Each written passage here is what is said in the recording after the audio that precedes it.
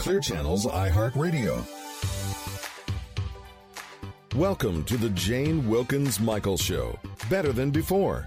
An hour of beauty, health, fitness, and lifestyle advice from renowned columnist and author Jane Wilkens Michael and her guests, top experts in their fields. Join Jane's campaign to become better than before. Now, here she is, Jane Wilkens Michael. Hello, everyone, and welcome to the Jane Wilkens Michael Show on iHeartRadio Talk. I'm Jane. I'm coming to you live from New York City. I want to thank you so much for being with us.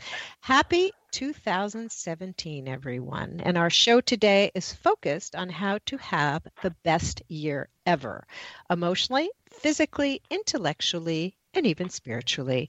But before we learned how to actually keep those resolutions we made to be better than before in all four of those areas, I just want to say a quick hello to the woman who puts the happy in Happy New Year, my producer, Lori Houston. Hi, Lori. Hi, Jane. Happy New Year. Happy New Year to you. Now, I want to share with everyone my favorite quote, which is the perfect lead-in to the great show we have today. And it is from none other than Willy Wonka. And I think you know this quote, Lori. If you want to view paradise, simply look around and view it. Anything you want to do, do it. Want to change the world? There's nothing to it. Which brings us to today's guest. You know, it takes more than just eating kale, thinking happy thoughts, and running around the block to get you from where you are to where you want to be. It doesn't just happen. You have to put a little work in yourself. After the break, we'll focus on the physical, how to have a body that is better than before with a renowned fitness expert, but it all starts with the mind. And there is no one better out there who can help us put our mindset in the right place for the new year than our next guest, Dr. John McGrail. Let me tell you a little bit about him. He's a great friend of the show and a very dear friend of mine. In fact, I've quoted him extensively in my book, Long Live You, and in many of my columns. Dr. John is a widely recognized clinical hypnotherapist, self-improvement expert, and spiritual teacher, and author of the best-selling book, The Synthesis Effect, Your Direct Path to Personal Power and Transformation. He has worked with thousands and thousands of people in his clinical practice and self-improvement and motivational seminars and workshops, helping them get over their fears, anxieties, and feelings of being overwhelmed at times. And needless to say, I have his number on speed dial. Most recently, he came out with a series of videos, A Better You in a Minute or Two, which are extremely effective. And we're going to talk about some of the tips and tools he recommends for making this year a fabulous one. Welcome to the show, Dr. John. Thank you so much for being with us. Hi, Jane. It's so great to be back with you. Happy New Year to you. Happy New Year. And it's so wonderful to have you with us. All right, Dr. John, let's start with those resolutions. You know, for the most part, they get broken like at 12:01 on January 1st, as you know. And you devoted one of your excellent videos to just this very subject. It was called Resolutions Make Them Stick. And it's not just for New Year's, as you know. You know, we're always making some sort of promises to ourselves. So I ask you, Dr. John, how do we make them stick? Well, you know, it's really interesting because resolutions are a great thing. And you know, the new year is just sort of symbolic, but it is a time for a fresh start. And I can't think of anybody that doesn't have something about their lives that they would like to change because they know that if they do, they're going to be better off for it. But the number one thing is to make sure, this is rule number one, that whatever you resolve to do to change your life for the better, it is a resolution that you're making for you and by you. In other words, you're not doing it because your husband, wife, brother, sister, girlfriend, boyfriend, or whomever wants you to do it or is trying to force you to do it or thinks you will be better off for it. I mean, everybody knows how we should live our lives, and everybody can tell us exactly what we need to do to make things better. And if you make a resolution based on that because someone else expects or wants or thinks, there's virtually no chance that you will succeed. So the first thing is that it's got to be for you, by you. How will I feel when I do this? And that's where you start. Yeah, I guess I can tell Bob to eat as much kale as possible, but if he won't do it, he won't do it. So he's got to want to do it, right? Bob, right. if you're listening. I get so many calls from potential clients, and they say, I want to come in to, and just fill in the blank, quit smoking, stop biting my nails, get rid of my stress, anxiety, get over a fear. And if I pre-screen everybody, and if I detect, it usually doesn't take very long, because they'll say, my wife wants me to, my husband wants me to, or whomever. I don't take the case, because it just never works. Change is hard enough anyway, even when it's for ourselves, because we're hardwired to resist change, and I'm sure we'll get into that. But that's number one. And then, of course, the second part is that you have to commit to yourself. And what I demand from every client I work with and all my workshop students is this attitude, at least going in from a conscious level. I will do whatever it takes to make this happen. I will do whatever it takes to make this happen, which may sound a little overwhelming at first. And then we get to that. It really isn't very hard. But if you don't have that attitude, if you just go into it with sort of, well, yeah, maybe, again, no chance for success. So that's the second piece. And the third piece, and I know we've talked about this many times, is that you have to go into the concept of changing your life, whatever it is, embracing process. You don't go to bed on New Year's Eve and wake up on New Year's Day and boom, you're different. I mean, everybody wants hacks. We're all looking for instant gratification. Technology has sort of spoiled us, but it doesn't work. And I can't tell you how many people want to go from A to Z and skip all the stuff in between. Changing your life is a process.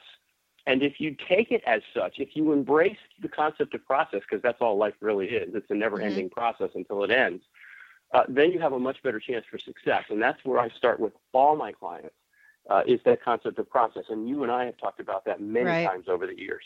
Many times. In fact, I love what you told me, and I've actually quoted this in my book about change being a process, is that one of the mistakes that we make, we look at the end of the process and we think of everything that we have to do to get there, and it becomes so overwhelming that, we shut down. We can't process one thing more. As you say, you can't climb a mountain in a single bound, that you have to take things step by step.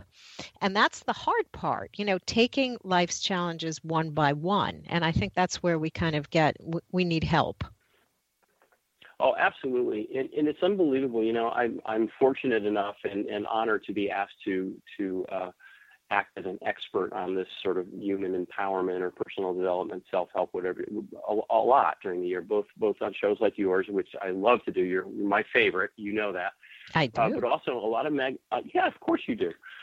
A lot of magazine writers and bloggers and podcasters contact me for comments on this sort of thing. And what I see over and over and over again is this concept of give me a hack, give me a shortcut. I don't want to have to do what is required to get where I want to get to. And unfortunately, in life, in really living an empowered life, there are no hacks except to embrace that concept that you're going to go a choice at a time, a step at a time. And if you do it that way, just like walking up that metaphorical mountain, which I use a lot in my lectures, you look up at the top of the mountain, you say, oh man, I can't get up there. It's dark and cold. And then you start walking. And then the next thing you know, you're up there looking down. And when you do it that way, then that concept of commitment, I'll do whatever it takes to get this done, isn't so scary and overwhelming, because it really is just a step at a time. And it's amazing if you get the right assistance, which is probably the next piece we should talk about. It's amazing how quickly you actually can make that change, make that resolution, make that new you. And, then as you say, you're better than before, or you've created a better you. And that's what it's all about. Yeah. And one of your episodes also, you talk about multitasking, and that it's a debilitating behavioral pattern that is both rampant in our society and really, really bad for us. And I think part of what we do is we take on so much that it is hard to sort of pare it down. We try to multitask. I can only do one thing at a time, and I hope I'm even good at that. But, we do think so much is expected of us, and I think that causes a lot of stress unto itself, right? Oh, absolutely. Multitasking is so celebrated in modern Western culture. And what I mean by modern Western culture is technology-driven culture, which is most of the world now, not just us. We think of us as the West, but the truth of the matter is, and there are so many studies that have been done on this, and you can just go to the internet and look it up. It's fascinating. And I'll talk about that in a second. But the truth of the matter is nobody can do more than one thing at a time. Multitasking is a myth. It doesn't happen. What really happens is serial tasking. So we start something, then we go to something else, then we go to something else, then we go to something else, kind of like juggling a million balls. But you can only touch one ball at a time, and you can only catch one ball at a time. And what happens, of course, is that it's very stressful because, and ladies and gentlemen, I hate to break this news to you if you think you're a multitasker, the human brain, from an evolutionary perspective, is designed to do one thing at a time. That's how our incredibly miraculous computer is designed to work. And if you try to do more than one thing at a time, it adds stress. And of course, then, as you mentioned, throw in the expectations of other people. Oh, and the next thing you know, you're a quivering mess, and you're in my office for anxiety treatments, which is probably 80 or 90% of the people I see these days are stressed and anxious, and that's a big part of it. So you're absolutely right. One thing at a time. And then there used to be a video, and I've been trying to find it. There was a video where they did an experiment, and they gave two people a set of tasks to do. And one person had to multitask, and the other person had to, these were the rules of the study, had to do one thing at a time. And you kind of watch this unfold over about 3 minutes.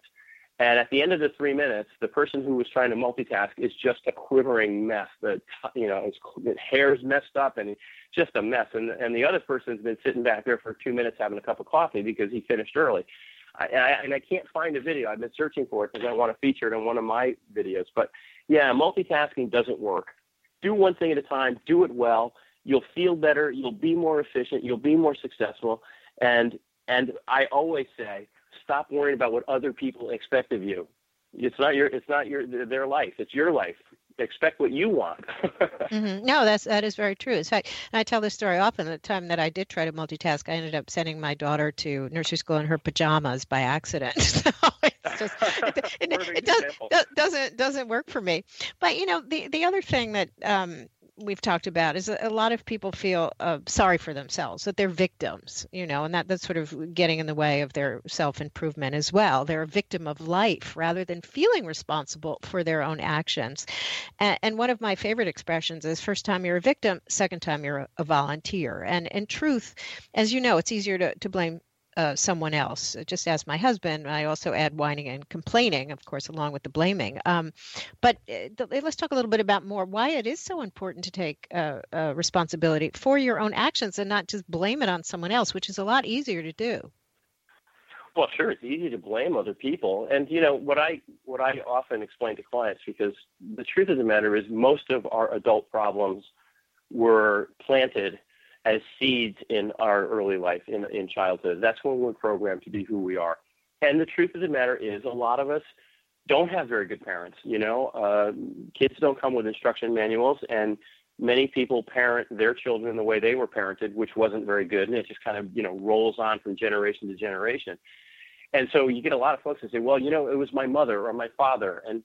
And I say, you know what, when you were a little kid and you didn't know better, yes, you were a victim. Now you're an adult. Now you have control over what you think, what you say, what you feel, and how you act. And it is your responsibility because they're not here anymore. And even if they're here, whose life is it? Whose path is it? So take that responsibility because it has been scientifically proven beyond a shadow of a doubt that we do through our thoughts, through our actions, through what we say and how we behave, we do create our own reality. The law of attraction, which is so popular and faddish, is a scientific law. Energy, which is all our thoughts and actions are, flows along lines of attractions.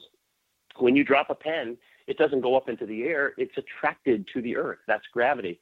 And that is the basic flow of energy. So we do create our reality.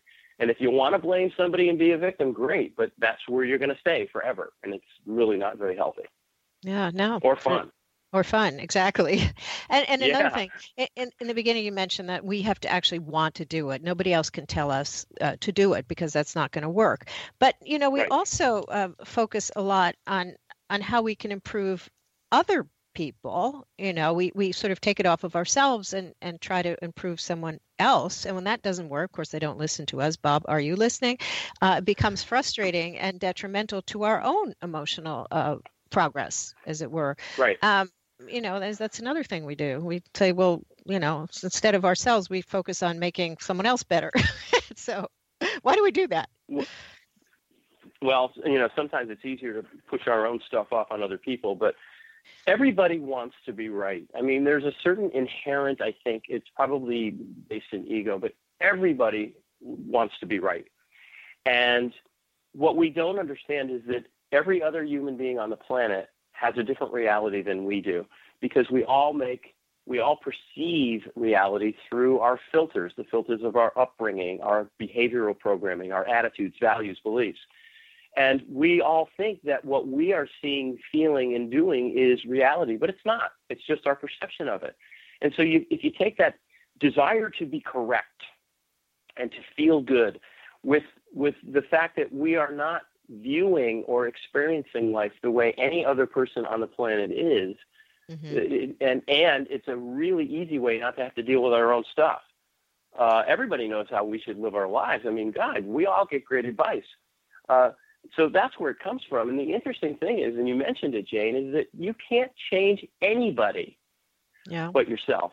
One of my favorite spiritual teachers, Abraham Hicks, and I don't know if you're familiar with them, but Esther Hicks has just got this incredible gift.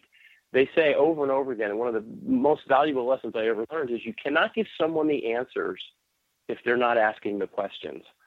And that goes back to why I never take a case if someone calls me and says, my so-and-so wants me to do so-and-so. I say, I can't help you.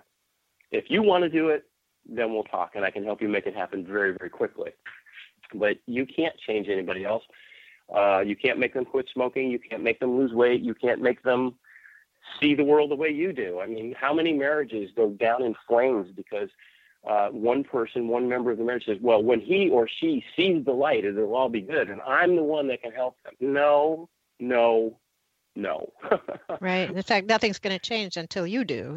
That's what I think also, that a lot of people think, well, if she or he changes, then that's going to make everything all right. But you're the one that's got to also change, I think. Right. And the truth is, if people's core values don't match, then, that's just going to be an endless conflict, because core values are pretty much unchangeable.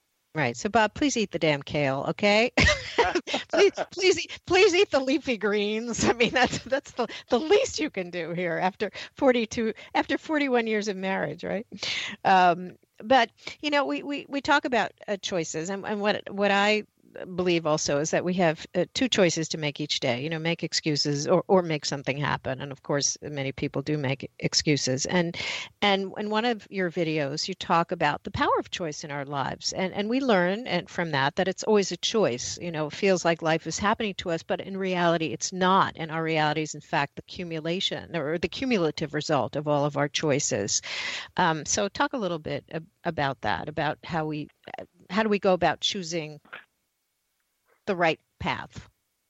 Well, it begins with becoming what I call conscious and aware. Most of us go through our lives virtually on autopilot. We get up, we go through the day, and we're not really thinking or aware of what we're doing. We're just sort of running our programs, if you will. The subconscious part of the mind is very much like a computer, and it's the most powerful and massive part of the mind. And so it starts with becoming mindful, saying, hey, I'm in this situation. I'll give you a really stupid one, but here's, in LA, of course, everybody drives cars, and it's the traffic is just unbelievably horrible some days. And so people are in the traffic every single day. And every single day when they get in the traffic, they get all wigged out and stressed, and they beat their horns and they swear and they go, ah. But they're in the traffic. So in that moment, you have a choice. If you're mindful, you can say, okay, it's the traffic. It's the same traffic I'm in every day. I can get all wigged out, beat my horn, and get stressed and have a stroke. Or, hey, look at that hawk up there. Because I'm in the traffic, I can choose how I respond rather than just reacting subconsciously. And that is the beginning of personal change and development, is to say, you know what? I have a choice in what I think. I have a choice in what I say. I have a choice in what I do based on what comes in. Now, I can't control what other people are saying or doing, but how I respond to it is absolutely a choice. And as you know, in the video of that episode, I take a coin out. Every coin has two sides. Human beings, and you know this, we've talked about this many times before, but we are all about contrast. That is how we evaluate our entire lives in terms of contrast. Positives and negatives, good, bad, happy, sad, pain, pleasure, all the way up to peace and war, yin and yang. And so that contrast coin, positive or negative, has two sides. And, you know, the old saying, the glass is half empty or the glass is half full. What I teach my clients and students is, I don't want you to think about the glass being half full. Think about it being full. Flip that coin as much as you can. And you're not going to be perfect at it, but with practice, like any skill, it's amazing how well we can begin to flip the contrast coin so that we're looking at the positive side, so that we are responding in a way to situations, to what people say, to whatever. We respond in a way that serves our growth, serves our well-being, and the greater good. We always want to throw the greater good in there because it's not just about me, me, me. Right. But when you respond instead of react, suddenly your life starts working so much better, and suddenly you're attracting so much more of what you want, and that's how it happens. That's how it goes.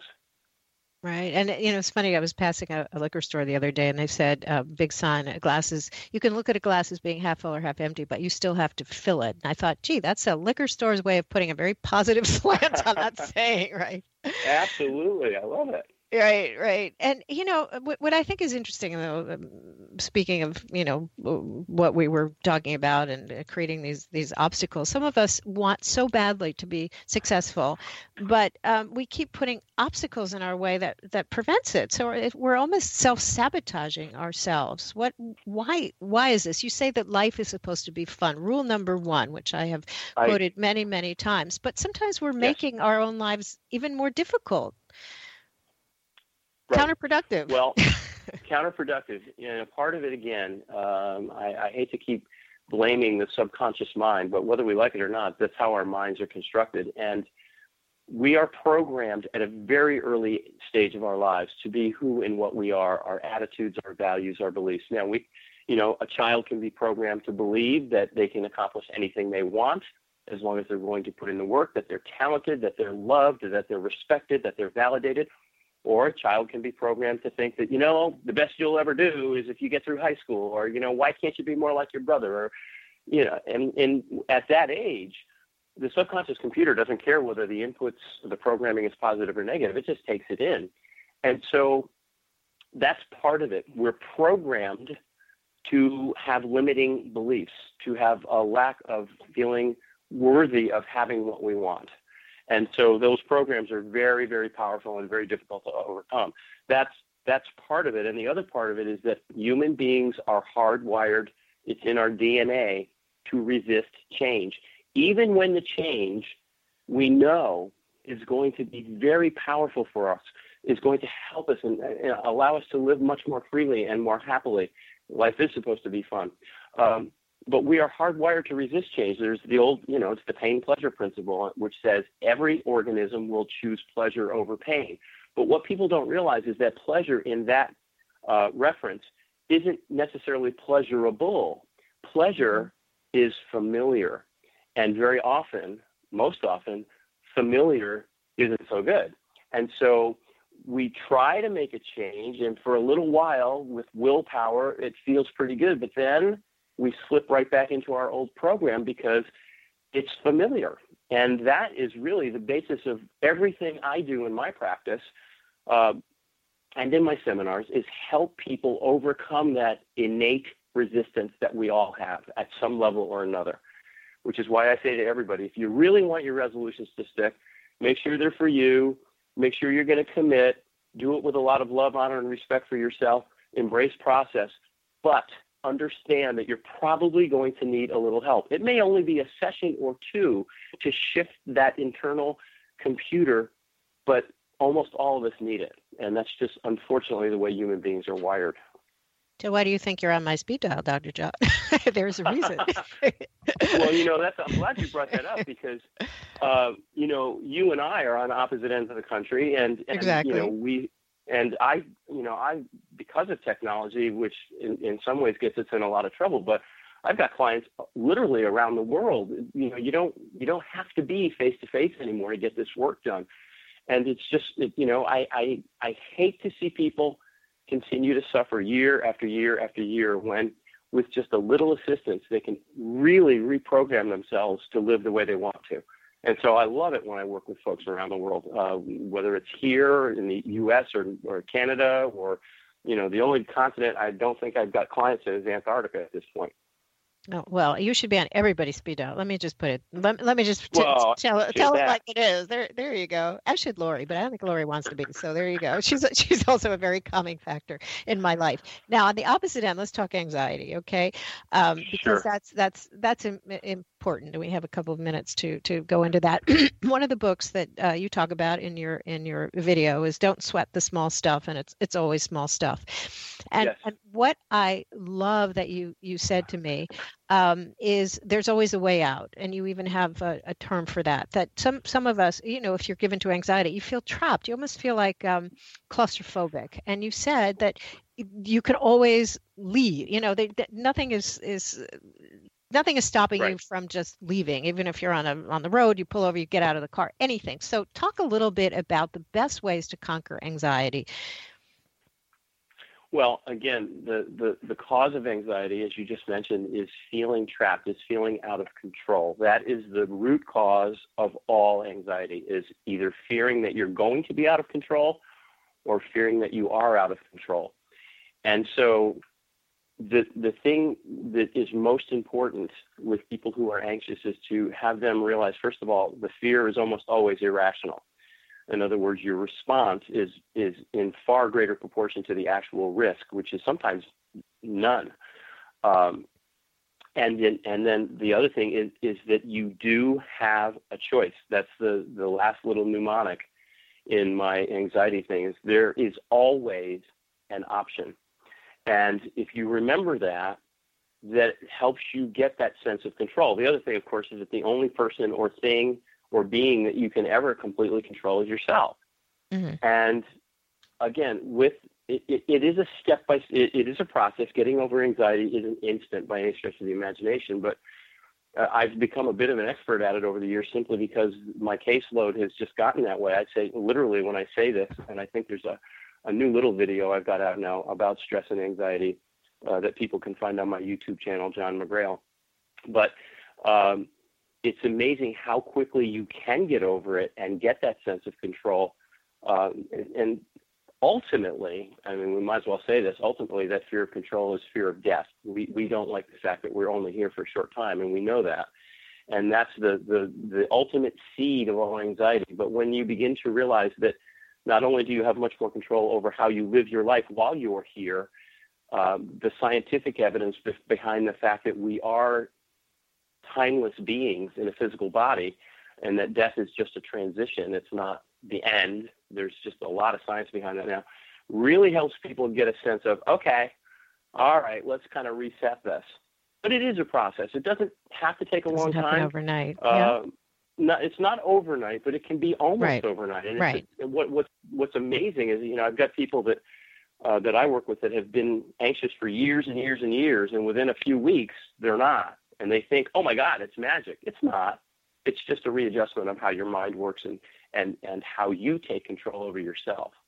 Right. So you're always giving us such positive, wonderful advice. In our final 30 seconds, Dr. John, can you just give us some quick advice to live with?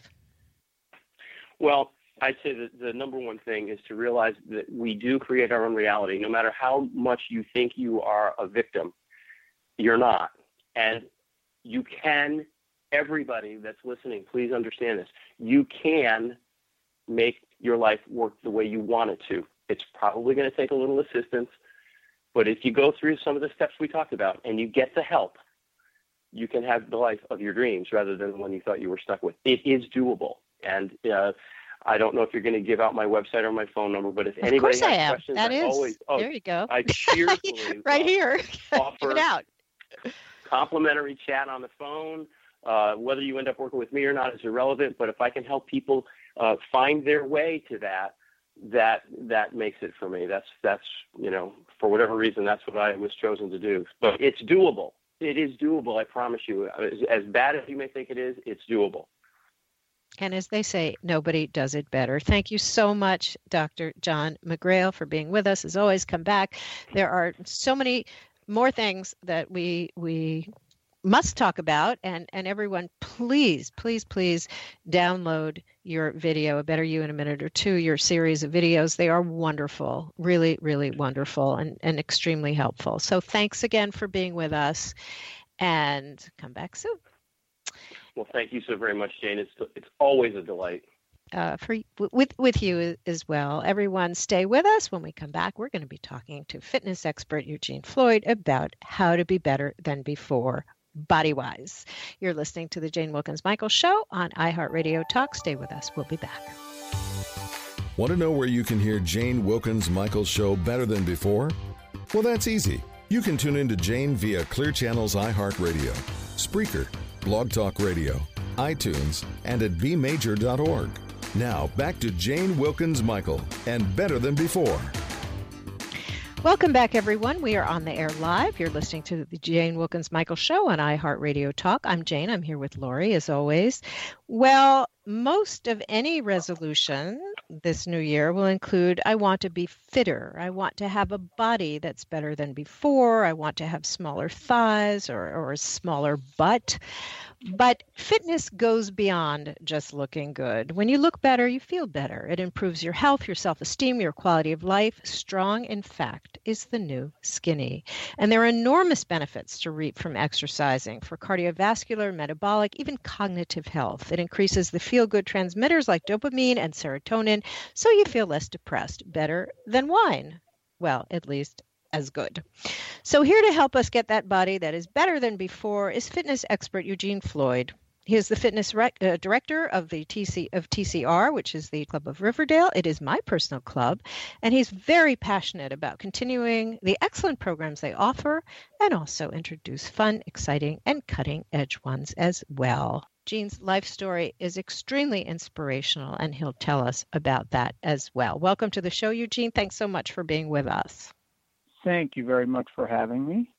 It is a pleasure. Well, Eugene, in the first segment, we talked about sticking to your resolutions. And every January, over 1/3 of us promise to get fit in the new year. But in the end, just about 8% succeed in reaching our goals. That means 92% don't. For the most part. I got an email about that right before we went on the air. So I'm quoting figures that I'm not actually sure of, but it sounds like it probably is right. Why is that? Well, I think being in this industry so long, one of the biggest things is people set goals, but the goals are so large that they don't give themselves the chance to be successful. For instance, a person will set a goal to say, I want to lose 50 pounds. Well, in the first 2 weeks, if they don't see a significant weight loss, even though there are changes that are going on, they get discouraged and they think that that the entire the exercise or the fitness industry does not work.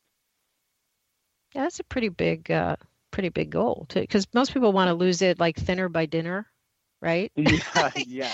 You think you can just lose it just by not eating ice cream for like one meal? So that doesn't always work, right? You have to combine. But what I've found, Eugene, and I'm sure you know this is as well because you are obviously in the fitness industry, but I think exercise, doing something, is really, really important. And a Navy SEAL once told me, when it comes to fitness, there is no such thing as being booked up. There are 24 hours in a day. You can always find 30 minutes to exercise. And Absolutely. that is correct, right? And I divide people into 4 groups. People who like to work out, I personally find it the greatest way to relieve stress. People who don't like to work out but do it because they know the health benefits, my husband being one of those. People who make an honest effort, like joining a health club, but then do every single one of the machines and one day get hurt and never go back, making it the most expensive leg press on the planet. And then people who don't do any form of exercise at all. So now, Eugene, with all the as I just mentioned, with all the research pointing to the health benefits of being fit and everything that I just mentioned, why isn't everyone making some sort of effort? What is holding them back, knowing that it's so beneficial for their health? Well, I'll take my story as an example.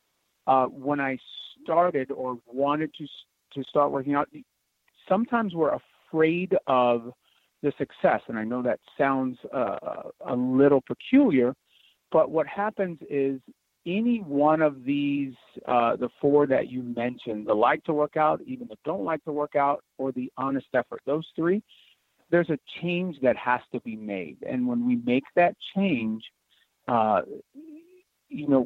there's no going back. Once you begin to see the results, you want to keep having them. So you have to continue to make the change. And to make the change, you have to get out of your comfort zone. And as we know, people do not like to be out of their comfort zone. It's painful. But the advantages to starting that healthy lifestyle, maintaining that lifestyle, the advantages far outweigh the risks of not maintaining one. And so for the people who don't do any form, that seems like it's 1,000 miles away. But as the old adage goes, the journey of 1,000 miles starts with a single step. So if we can get them to take that one step, we're on our way. Yes, and I'm sure you've heard every single excuse, like the dog ate my tights. Exactly. I can't find the time, the equipment, the money, all of the above. So what are some of the excuses that you have heard? Let's start with no time. Exactly. With no time, I think they equate no time with wanting to or needing to go into a club. Now, of course, yes, we would love to see people in a facility, because that way we have you, with all of the equipment that we have at our disposal. But if you weren't doing anything and you started with 5 minutes of just walking, you're taking that step toward a journey. So most people say that they have no time. Well, if you have 5 minutes, you just talked about 30 minutes. 30 minutes is 2% of your day. So we're only asking for 2%. If you did a 15-minute workout, we're asking for 1% of your day. And in that same that same vein, people say, well, I don't have a treadmill or I don't have a stepper. Body weight exercise or walking for cardiovascular around your neighborhood requires no equipment. It just requires you and the effort. And most people say, well, I don't have the money to join a club or to pay for a trainer. Well, just like we said, it does not cost anything to walk. Really, the only cost is that sacrifice of you wanting to make that change to be better. Yeah, well, that's very, very true. You have to make it. And it's just, there's so many good things about it. I mean, as I talked about Bob, my husband, who also comes to TCR, he makes that effort because he knows that it's so good for his health. And he had a heart attack 1.5 years ago. I mean, go figure with what I do, right? He doesn't always listen. We talked about in the first segment about you can't really change another person until they really want to change. But the one thing about exercising, and now he's so proud of the way his body looks. He'll be flexing his muscles. You have to stop him from like pulling up his shirt at business meetings to show his abs. And it's a sense of pride in yourself when you feel good. And again, it's not really it's about feeling good. When you look good, you feel better. There's no question about that.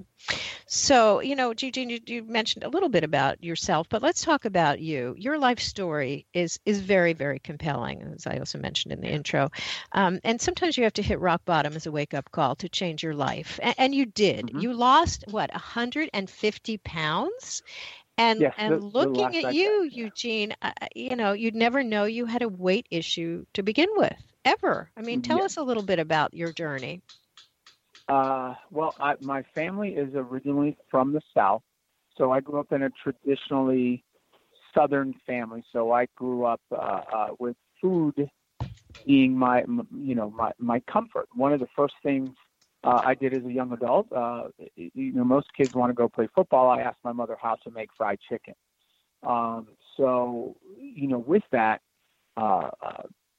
food became my escape, and so I carried that throughout my teens and my early adulthood. And as people say, I woke up one morning and there I was, stepping on the scale, and I remember distinctly looking at the scale, and when it went past 300 and kept on going, I was dumbfounded, is probably really the way to describe it. So I decided at that point that I needed to do something, but as most people do, I ended up failing because I had no direction. And then I had a catastrophic leg injury at the age of 20. And, the doctors looked at me and then they said, son, if you don't do something about your weight, you're going to have a heart attack by the time you're 24. Right. Well, you hear the words heart attack at the age of 24, and it will light a fire under you. And so, that was the beginning of joining a health club. And I was, that person, like you said, that goes to every machine until we get lost. And then finally I hired a trainer. He sat me down and he was brutally honest with me and told me, this is what you need to do to get to a goal. And after I began to see those results, they couldn't get rid of me. I kind of switched everything I was doing, switched my major in college, and really, jumped in, head first into this industry. And I'm in love with it and have been in love with it for 23 years. So let's talk about food a little bit too. That's important, right? You have to combine it. It's not just working out. You have to combine it by eating properly. Do you not? Yes, absolutely. That is the fuel to do anything working out wise. I mean, one of the biggest things we try to do is get members and clients to think about their pre-workout meal and their post-workout meal. So your body is a machine. So for any machine to run, we need to fuel it before it will go through any type of workout. And then when you're done your workout, you need to replace what you depleted. And there are some people that say, "Oh, I work out on an empty stomach," and for some people that may work, but by and far, we want to get carbohydrates, protein, and fats together, all three macronutrients in your body before you begin to work out. So how do we do that? Specifically, what food do we eat? Yeah, so, you don't have to take the Lance Armstrong, or triathlete, 2 bowls of oatmeal, or I know Michael Phelps' diet was highlighted where he ate like 3 bowls of oatmeal and 6 or 12 eggs. Really, if you're not a big eater, a slice of toast with peanut butter on it, an hour and a half before you come into workout with water, is a great way to fuel your body because you get carbohydrates, fats, and proteins in your body because you're going to utilize all 3 of them, when you come into any workout. So something as small as that, especially if time is an issue before you come into workout, something as small as that. If you're an afternoon workout person, an apple with cheese or an apple with peanut butter. The one thing I will say is we try not to have too much before that workout because you could run into some other issues with having your stomach be too full. But something. Right. And, let's talk a little bit about sugar. Eating sugar is sort of an epidemic these days. People Yes. eat much too much sugar. And now they're connecting sugar with not only diabetes, but also heart disease and inflammation Yes. and other diseases. Does that give you energy before a workout, or do you get that high and then low? I mean, how much of it do you recommend them eating? You said it with the high and the low. What sugar or refined sugar, let's say granulated sugar or even brown sugar, what you may feel is that there seems to be a misconception about energy versus stimulation. If I drink a cup of coffee, that is a stimulant to my system, but that's not necessarily energy. Sugar is fuel that we use, or that refined sugar will become fuel that your body will use for any given exercise. But it's so processed that your body goes through it quickly. So you don't want that type of a reaction. You want something that will burn a little bit slower. Hence the wheat bread before the workout. It's a complex carbohydrate. So it will give you it'll give you more energy to get through your workout, which may be, 30 minutes, 45 minutes, or an hour plus. And I think that's where that's one of the misconceptions is, sugar being, reading sugar the wrong way, saying sugar is, energy, or you'll crash from sugar. You can crash from sugar, you'll get more caffeine, if that makes sense. Right. No, definitely. I think people think of sugar as energy, but again, we go up and down. So, Eugene, let's talk a strategy. You talk about making a contract with yourself, and that goal should be SMART, and SMART, S specific, M measurable, A attainable, R realistic, T timely. Talk a little bit about that. Yes. So we talked in the beginning about someone setting, an audacious goal of, let's say, losing 50 pounds. 50 pounds is certainly, it's achievable, it's attainable, but the time aspect. So if we go right from the beginning, be specific. If your goal is to lose, let's say, 50 pounds over the course of the year, break that into smaller, specific goals. So by the end of January, we want to lose, let's say, between 3 and 5 pounds, because true or normal sustainable weight loss is between 1 to 2 pounds per week, depending on, how you're tracking your dieting. So it's measurable. If you step on the scale today and you were 150 pounds and you want to lose, however much weight, you can see at the end of the week that, okay, I lost a pound. So that is measurable. It's attainable. There is a very, the amount of weight that you're looking at losing, you won't look at it every morning and go, oh my gosh, I still have 47 more pounds to go. And it's realistic. Anyone can make small dietetic changes and exercise changes to get to that goal. And when you make that contract with yourself, each month you're going to do a contract. I'm starting January 1. I'm going to lose 5 pounds. You write it down, post it on your mirror, post it on your refrigerator, and then give another copy to a friend and say, okay, you're helping me be accountable to these goals. And then at the end of the month, you go back over, you look at the mirror, and you look at that accountability system and say, did I hit my goal? And they will be, helping motivate you each and every day or each and every week. And so a SMART goal is one that you're going to feel successful at the end of that 30 days. And you're going to say, hey, I've made this. Well, I'm on track to lose even more than 50 pounds because I've taken the slower, consistent route to my goal. Yeah, I mean, we talked about that in the very beginning, that you can't climb a mountain in a single, and with our first guest, can't climb a mountain in a single leap, and change is a process, and you should do it step by step, because if you look at the end of the process, like, oh my God, I have to lose 100 pounds, you become so overwhelmed you shut down, and that's it, and then you head for a moon pie.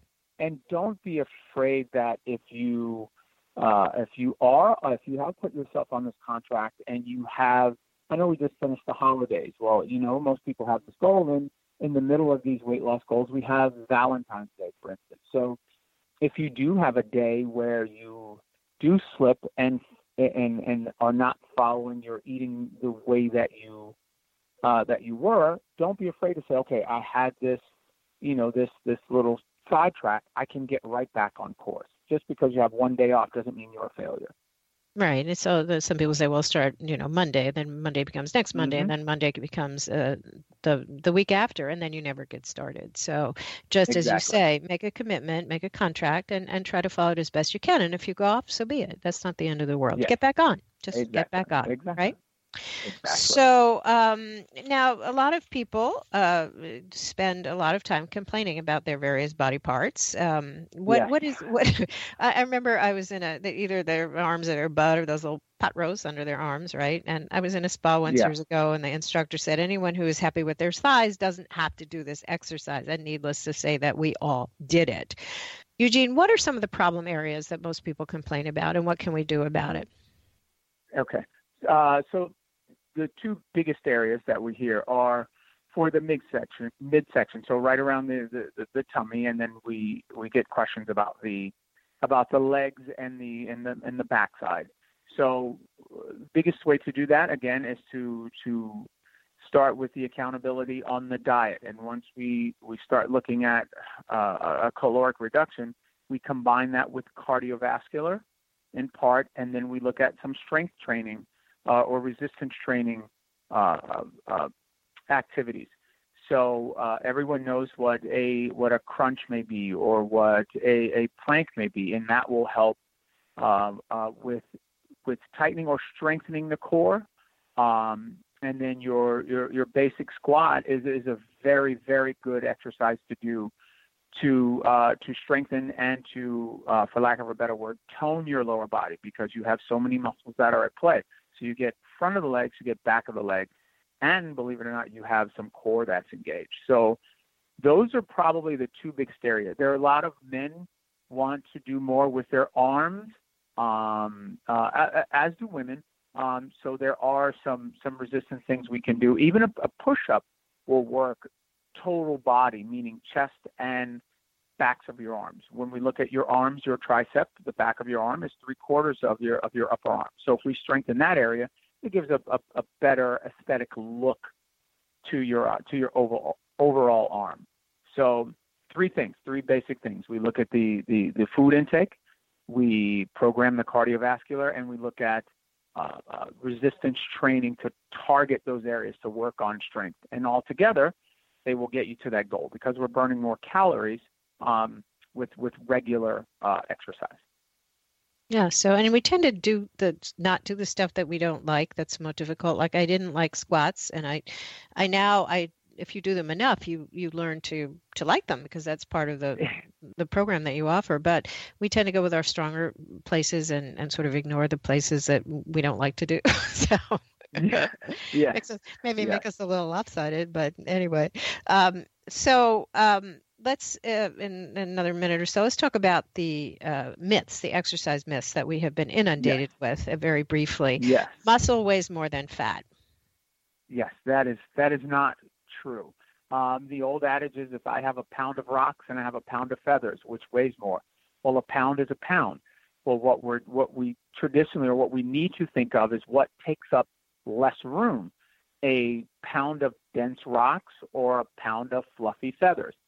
Obviously, it's the rocks. So the more lean muscle we can create in our body, we could weigh 140 pounds, but look slimmer because we have the presence of more lean muscle. That's one big myth.